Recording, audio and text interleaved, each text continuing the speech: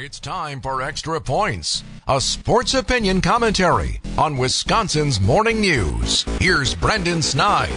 It's officially that time of year here in Milwaukee and all throughout baseball. Whether you were aware of it or not, the race for October got underway this week, and especially for our Brew Crew. As it stands right now, it is a three-team race in the division, with the surging Cubs starting to cool off a bit as they have just lost 2 out of 3 in New York, and the Reds, who seemingly can't find a win in August. The Brewers just wrapped up a roller coaster of a series with one of the worst teams in baseball, winning 2 out of 3 at home before they head out on a crucial 9-game road trip. From here on out, get ready, Brewers fans. Every game will feel like it matters more and more as the days start to count down to fall, school's back in session, and believe me, that's a good thing. Please don't ever lose sight of that and what it means to be a contender year in and year out. As tight as the division race is this season, the Brewers, in my opinion, are just one hot streak away from walking away with the NL Central Division crown. Over the last 10 games, the Brewers are sitting right at 500 with 5 wins and 5 losses, still leading the division by 2.5 games. As frustrating as this season has been at times, and, well, let's be honest, it's been a roller coaster of a season. If this team can find a way to dig out of their offensive struggles, let's say in the next 2 weeks with this pitching, this team could easily speed off with the division and cruise into another title. Each game matters, each win and each loss are magnified under the scope of criticism.